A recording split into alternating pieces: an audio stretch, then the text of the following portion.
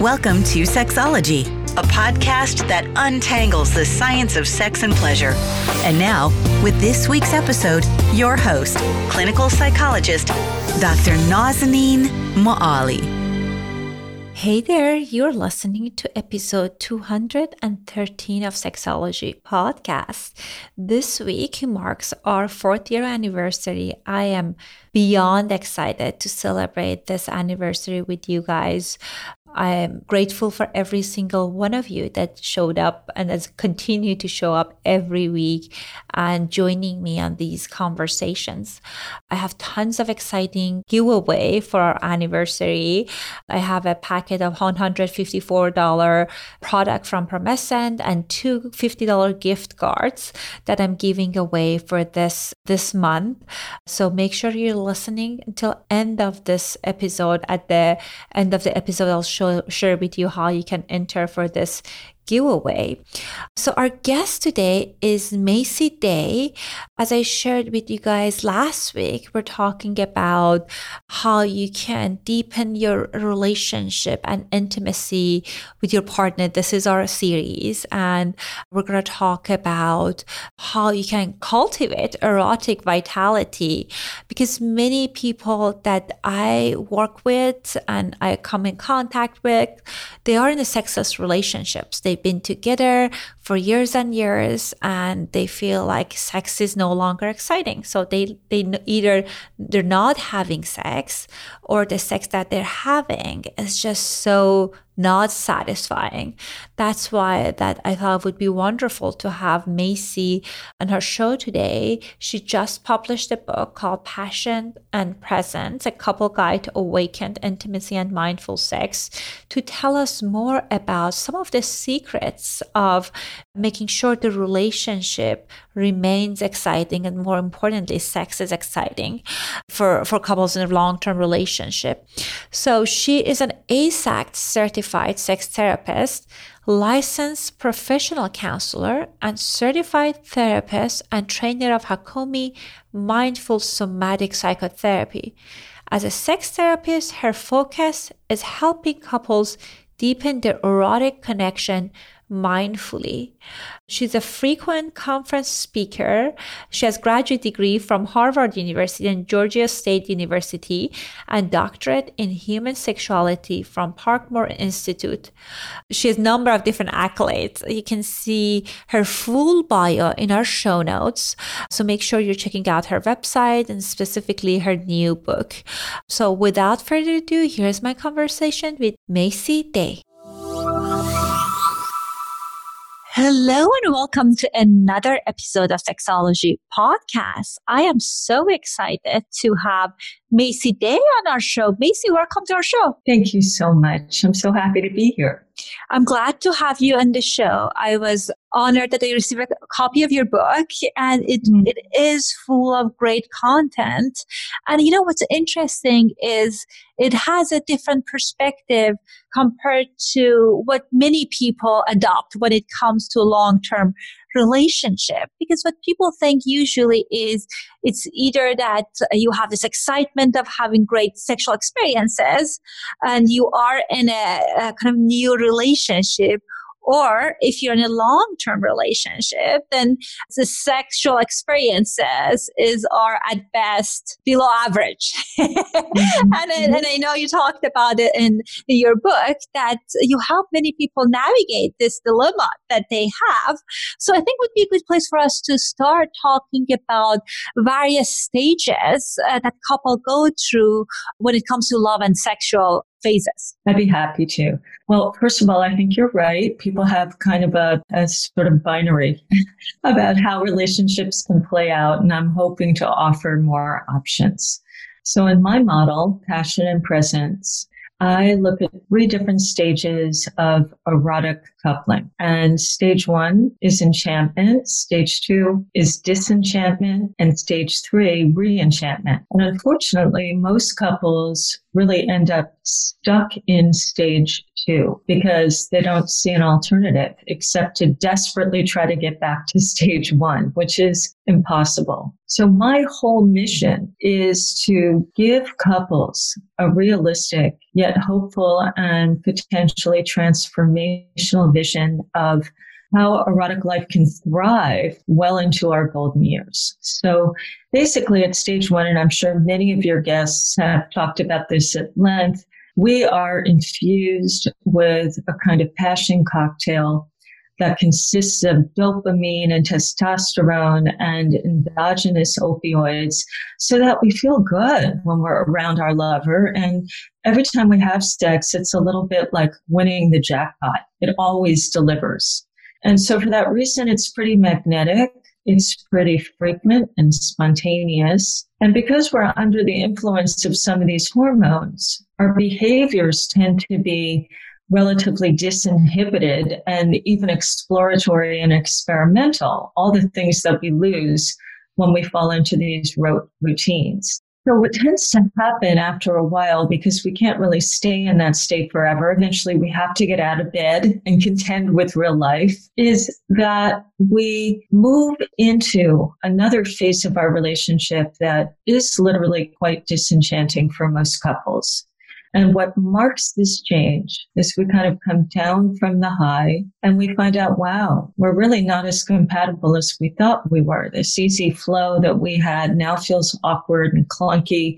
Well, it was good for you. It kind of sucked for me, or vice versa. We end up disappointed. We're in power struggles. So those kinds of things, along with another reality, if we end up becoming domestic partners, we are assuming all of these roles that are mostly eros inhibiting. So we're not feeling sexy or sexual a whole lot. And by the time we get to the bedroom, we're exhausted. And so we're more likely at stage 2 to start to privilege efficiency over exploration. And by that, I mean, I know what turns you on. You know what turns me on. It's a little bit like paint by numbers. If I do this, scratch you there, lick you there, stroke you here, off to the orgasm we go, and we lose. Even though we seem to know each other's arousal pathways, we lose the mystery, the surprise, the fun that makes stage 1 so hot and exciting. And there's one more thing that I emphasize that I don't hear about a lot, and that is something that has to do with what neuroscientists call our early emotional learning. So whether we got the sex talk or not, the official talk,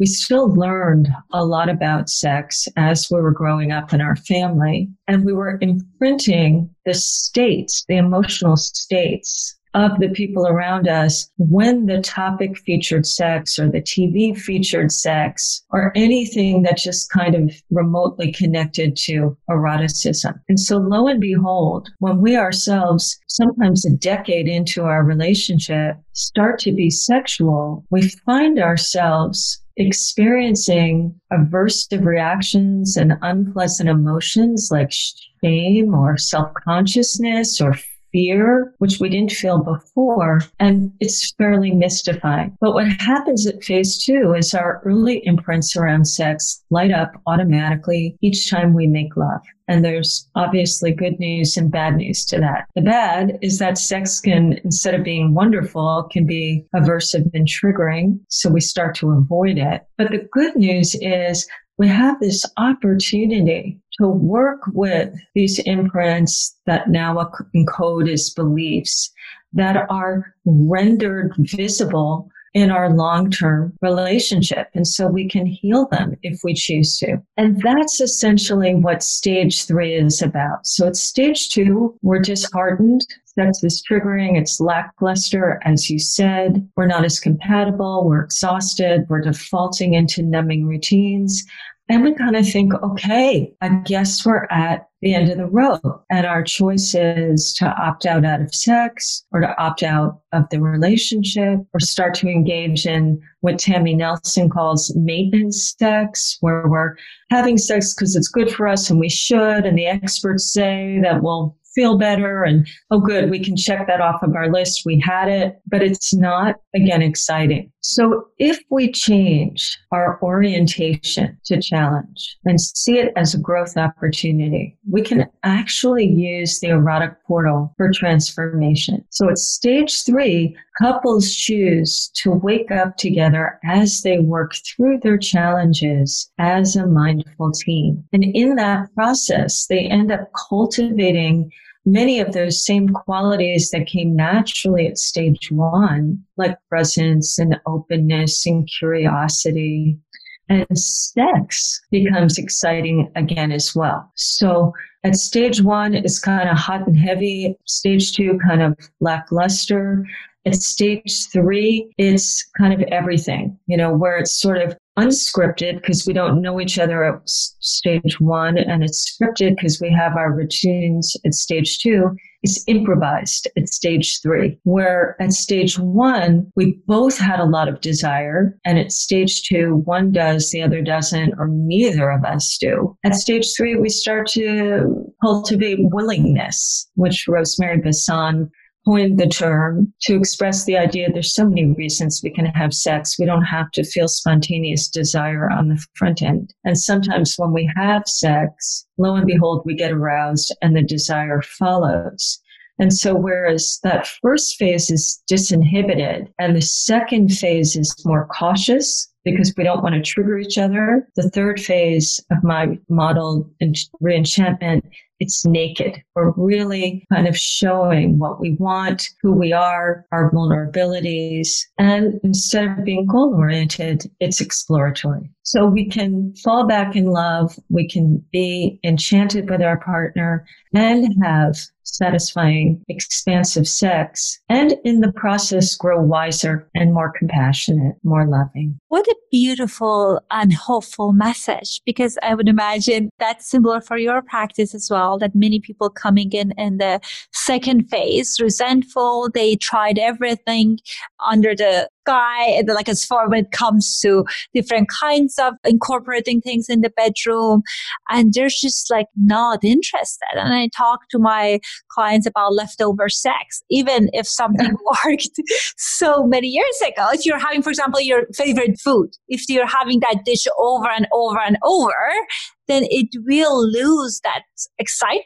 So this is the same for sex. And on top of that, you're right that the context changes. For many people, if they enter the kind of like marriage or partnership, then that can change their relationship to almost a family, from this exciting lover dynamic to a sibling and family, kind of like a relation kind of dynamic. And no one want to have sex with their siblings. Most people, they don't. So that's right. Challenging too. So, and I love that you're talking about there is the possibility of third phase, that you can connect with your partner in a different way, but it's meaningful.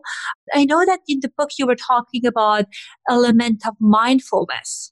And I would imagine many of our listeners, when they think about mindfulness, they think about, okay, showing up in the moment. And they would be kind of thinking that, what if I'm not interested in my partner anymore, in the context? How can mindfulness help me? Well, that's such a great question. And there's so many different ways that I work with mindfulness. So what you just said, being here in the moment, is a key part of it, that we experience more. We're here to see the many pathways we can take that we miss when we're running to the finish line or our automatic programs are running us. So when we're mindful, we're able to source novelty in the familiar, which is what gets lost, of course, with time. And we start to feel like we know everything about our partner.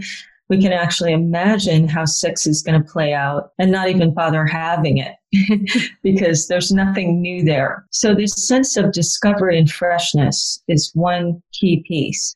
But there's another, there's many. But in service of what I call awakened intimacy, we can use mindfulness as a window into some of the habits and patterns that are shutting down our aliveness.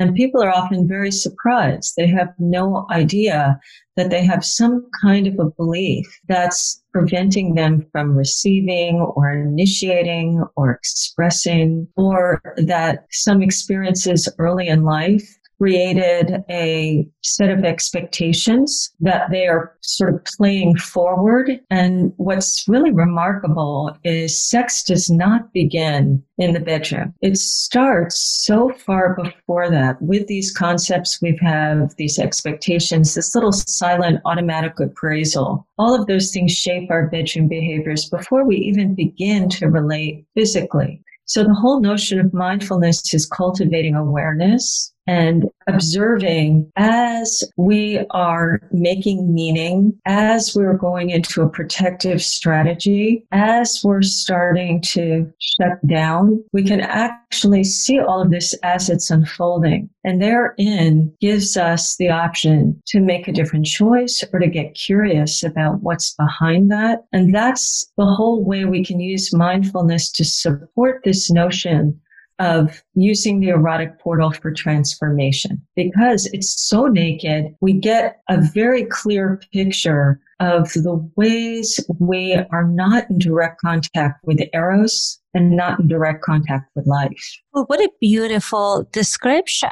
So for our listeners, in order for them to visualize this, so what are some previous wounds or previous pain that you feel like that you notice in people that reenact or kind of play out in their sexuality with their partner? Yeah.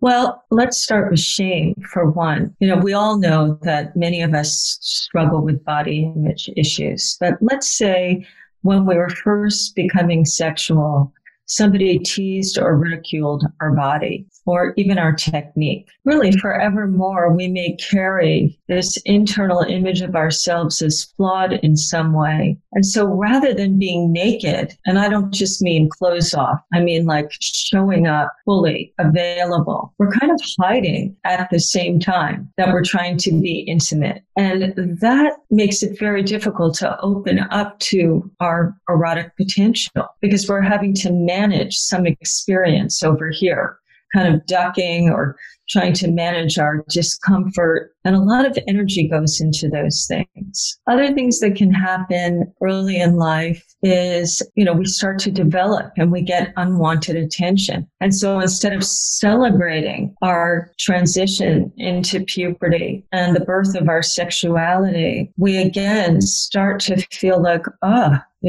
don't even want to go there. I don't want anyone to see me.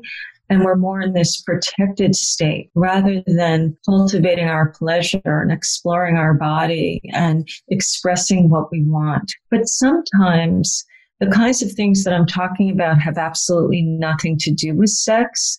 They just show up in the sexual domain. So for example, if I learned in life, if experience taught me that my needs don't matter, that other people's needs are important, or I don't really have the power to shape experiences to my liking, I'm going to wait. I'm either going to wait for others to initiate, even though that might curb my enthusiasm for sex and generate resentment because it's on their terms, not mine. But I seriously don't know that there's another option. If I privilege other people's needs above my own, I may automatically go into the role of giver without even noticing that there's another option. And so my sex life starts to feel like it's very contained and limited. And when we turn the spotlight on those kinds of habits around expressing or initiating or giving or receiving, and there's so many more things we can notice, we often find that the roots to these behaviors go way, way back, often to something in our family of origin. And of course, once something is known to us, again, we can question it. We can integrate new experiences that disconfirm that prior learning. We can even, as a couple around shame, co-design healing experiences. so that we start to extinguish the emotional learning connected to our early view of ourselves. So again, there's so much potential when we get mindful and exploratory, and we have an agreement that when things come up, instead of viewing it as a buzzkill, and oh no, we were just on our way to having a beautiful experience and now this is showing up, we can welcome whatever's emerging as an opportunity to heal and grow, which then feeds back into our sex life so that we're more fully here, more parts of us can show up, we're more freely expressed, more integrated. And that's the best of what sex kind of offers to all of us, that we can grow and become our whole selves. Well, I agree with you that I've seen throughout the years that many times the challenges that many of my clients have has nothing to do with what's happening in that particular moment. Perhaps someone, as you said, like I have clients that early in experiences, someone made fun of their labia because of in middle school, they were young, they were misinformed, and they carry this with themselves for years and years, or they're about their bodies and how their bodies were at certain point and the messages they got when they got bullied. And also, you're right that sometimes in the family of origin, people experience the kind of a way that they picked up the scripts around relationships, perhaps that I cannot show vulnerability. I work with many women that they are in higher executive positions and they don't feel safe at times to show their vulnerability and they're not able to express surrender. And part of being part of like sexually connected relationship is being comfortable with being seen. So you're right that this can be such a healing space. But I also wonder that when people are at stage 2, often they build tons of resentment and the stories about them and the relationship. How can they cultivate the willingness that they talk about when they had few years minimum of that kind of like maintenance sex that wasn't sufficient for them? How can they cultivate the willingness to re-engage or to even have sex when it's sort of gone so poorly? Right. And if I'm thinking about, okay, like we tried everything that didn't work out, or kind of these stories of my partner doesn't desire me, or like the chemistry is gone, and moving from that place to this place of kind of relating differently, I can imagine that's tough. So how do you help people to move or at least open the door to that possibility? Yeah. So I have, of course, a number of things to say about that. First of all, beneath the resentment, beneath the hopelessness is usually a longing to reconnect. I mean, there are a few couples, of course, that are in sexless relationships and happily so, but they're not the people who are coming to us. If they're coming to us, one or both partners are not happy with the status quo. But I start with the premise that if we have internal barriers and if we feel avoidant, there's intelligence there. There's some good reasons. So one way that I build an alliance with my clients is I tell them from the get-go, nothing needs to change. And right away, there's relief because there's this, by now, often phobic response to even being intimate on any level. And that feeling of being broken or even bullied into having to change adds to the resentment and resistance. So if I begin by saying, let's start where you are and understand the no, understand the hurt, befriend it, because that's what mindfulness is. It's meeting reality on life's terms, so that rather than trying to push against something, we kind of go with what is. So often people find that that they themselves don't even know what they're resisting because, we have conscious knowing and then there's implicit processes that are shaping us all the time. And so my job is to help couples discover what kinds of forces are at play when they are reluctant, that even they that don't know. And when they start to feel into beneath their protectors, to what's being protected, typically that's very moving for both partners. And there's a lot more compassion and a spirit of cooperation. So that's kind of setting the stage. In terms of practicalities, like what to do. So I usually frame eroticism kind of like a garden. And for our garden to thrive, it needs tending. And if we've been in a drought for a while, or we haven't planted much, we're obviously not going to have a bountiful harvest. So we can revitalize our erotic life just like we can revitalize a garden, but it does take a little bit of effort, as does anything that we value in life. So that's important. It's so mystifying that people recognize that a lot needs to go into training for a profession, and a lot needs to go into parenting and so forth. But people persist in believing that sex should somehow magically flow and unfold without any effort or tending on our part. So that's the first myth to dispel. But when I frame it that way, that it's more like your erotic life has been in a dormancy, not that Eros is left for good or that it's going to take forever to reconnect, people go, oh, okay, I do have willingness for that. What do we need to do? So my program, so to speak, is for a couple that's been relatively estranged physically, is to start with just non-threatening, non-demand physical contact of any kind. And what I'm wanting to do there is just start to get some oxytocin flowing so that they feel closer, they feel warmth and connection and safety in approaching one another, that they see the other as a feel good, not a feel bad. And that can be anything, scalp massages, sort of stroking each other's cheeks, kind of kissing each other's fingertips, leaning in when they're watching TV, having the soles of their feet touching when they're lying apart on the couch, spooning, just starting to have skin to skin proximity, because of course that's a big part of sex.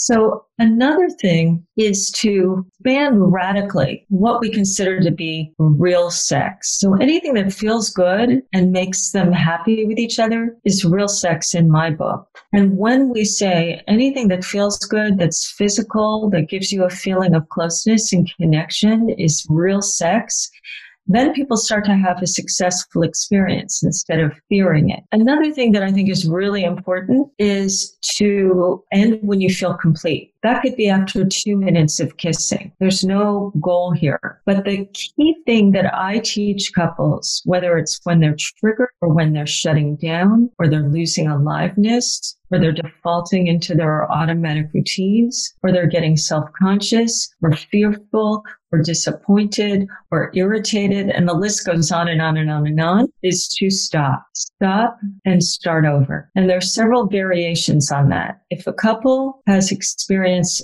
a history of abuse or they've been estranged for a while, stopping and then studying what's going on and sharing is how they start to team up. And then together they can figure out what kind of adjustment can we make here and now so that it's better. Because what often happens, and this reinforces an avoidance cycle, which perpetuates this notion of avoiding and being in a sexless relationship, is when we endure something that doesn't feel good, or we step over ourselves, we push ourselves in some way, it always costs us. It always comes back later because we now have this overcoupling of sex and pain or sex and fear. So if we interrupt that cycle, something new can happen instead. And we can start to then associate sex with pleasure and safety and cooperation. So those are a few target areas that in combination and kind of going slowly building on each other helps couples re-engage. Well, I think these are wonderful recommendations and suggestions because I love the topic of paying attention to your body and the importance of implicit memory, because sometimes our body has its own wisdom. And when people try, specifically, I see many of my female clients try to numb that from thinking about if I have alcohol, a couple of glasses of wine, then I'll be able to do this. Then you are trying to override your body. And it would be hard long term to cultivate the kind of the relationship, the sexual relationship that you want to have with yourself and with your partner. And I can imagine that can be very empowering to people that to know that they have the option of changing things or not changing things. So it's not like you are now part of this program and you have to do this 3 times per week. All of those kind of more traditional Western approaches versus thinking about, let's pause and see what's happening in this moment. So the healing can happen in the relationship. I love that you just brought in the body because it's a huge part of my work. What got me into this work, I have been a psychotherapist for many years and a trainer in a method of psychotherapy called Hakomi Mindful Somatic Psychotherapy. So I've been a body psychotherapist for decades, and I therefore subscribe to the belief that our body has an intelligence. And if we learn to tune in, we often discover our turn on, by the way, but we also can more easily recognize what's a true yes, what's a no, what's a maybe. And our body is sending signals all the time that we can only detect if we're mindful, if we're present, and if we start to recognize, oh, that's what that means. And so one of the reasons people avoid sex, particularly if they have some history of abuse, is that they've learned to distrust those signals, or they've muted those signals in some way, or their own judgment, or putting their sexuality in their partner's hands has put their attention over on the other and not on themselves. So a big part of working with sexuality, from my perspective, requires that we teach people how to listen and how to set boundaries based on our felt sense, not this one size fits all rule, like never touch me there, or don't use that sound, or, I hate it when you come up to me from the back, or that position doesn't work for me. Because we're constantly changing. And that just perpetuates this notion that it's not safe for me to know my experience. We just have to stay out of there. These are no-fly zones. Don't go there. Don't. But if we're actually tuning in, we can recognize, what is my bandwidth today? What is my capacity today? How resourced am I today? Maybe yesterday I said yes to that, but today it's a solid no. Or maybe right now it's a maybe, but in a few minutes it's going to be a no because I'm paying attention. And if there is an agreement, and this is the really big part of my work and why I work with couples around this, because you're not going to do such a practice of let's pause, stop, study, share with someone you just met.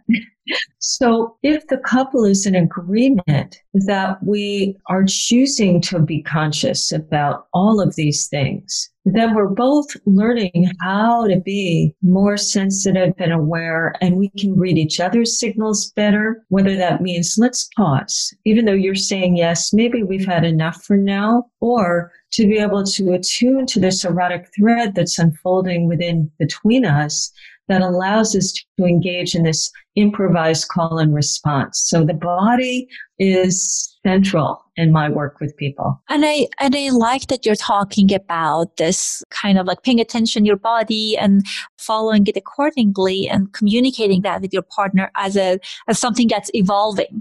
Because sometimes people kind of scared that, okay, if it's a no, like our window of doing activity is getting smaller and smaller, versus thinking about today it might be a maybe, tomorrow might be a yes or no. So it also brings this element of novelty and also kind of really being present in the moment, kind of feel like, okay, what our sexual dance today can look like.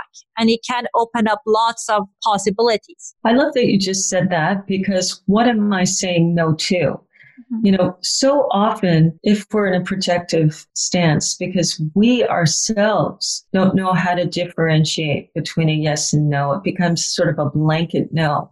But maybe our partner has suggested one thing and we check in and go, not today. That doesn't mean we can't engage erotically in some other way. So if we're working in tandem, if we're really a cooperative, engaged erotic team, then either one of us can say, well, where is their willingness, or is there willingness in any other way? And we might find that lo and behold, there's quite a bit. So yeah, it's very fluid, and it's a dance that's changing every hour, every minute.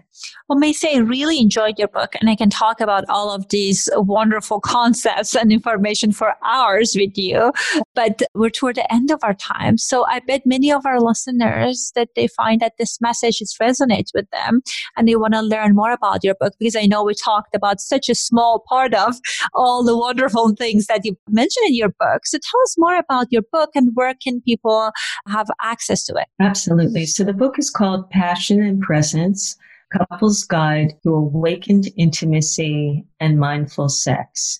And it was published by Shambhala Publications, so you can get it there, or any online retailer. So easily accessible even during these restricted times. My book actually grows out of a series of retreats that I have been leading in the United States and abroad since 2010 with my husband, who's also a psychologist, Halko Weiss. And COVID is kind of requiring us to go online like everybody else. And we're starting our next Awakened Intimacy series in January, both as a weekend retreat and as an 8-session extended retreat. We're starting what we call part 1, and we're also doing part 2. We now teach in a 4-part kind of series. And the book is a beautiful complement. The book has a lot of reflection activities and exercises that couples can get started with. And if they want more hands-on, immersive coaching from us and to go a little deeper into the practice, I highly recommend our events. Excellent. Thank you so much for sharing all of these resources to us. The link to all of those will be in our show notes. Thank you so much for coming in on the show. It was lovely to talk to you. Thank you so much for having me. I hope you found our conversation useful. I highly recommend Macy's book because it has tons of good exercises that you can do with your partner to reawaken that connection. I'm personally more action oriented. So if I want to change something, I need to do activities to change that. So as I shared with you guys at the beginning of this episode, this is our 4-year anniversary, and I have some interesting gifts for you. So Promescent has been very generous. It's a company that sponsored us in the past. They have tons of good stuff. I personally use their product. They have tons of great stuff, and they were so gracious. For a giveaway, I chose to gift you guys something that I personally use. So I put together this bundle box from Promescent. It's a company that they produce tons of different sexual wellness products. They were our sponsor in the past, and the only reason that I'm using their products for our giveaway is that I love it. I personally use arousal gel. I use VitaFlux. They sent me samples and I loved it, and I ordered more. So one lucky winner will win one bottle of standard delay spray, female arousal gel, organic based lube, VitaFlux, before and after wipes, and the cost of the entire box is $154. And we also give 2 gift cards for Amazon away. All you need to do is to write us a review in iTunes, take a screenshot of your review. You can email it to me at drmoali@oasistocare.com, or you can DM me in my social media on Instagram. My Instagram handle is @sexology. I'm looking forward to see your reviews, and hopefully 3 lucky winners will get some exciting stuff from us. I'll talk to you guys next week. Thanks for listening to the Sexology Podcast. For more great content, visit www.sexologypodcast.com. Please be advised that information presented on this podcast is not a substitute for seeking help from a licensed mental health provider.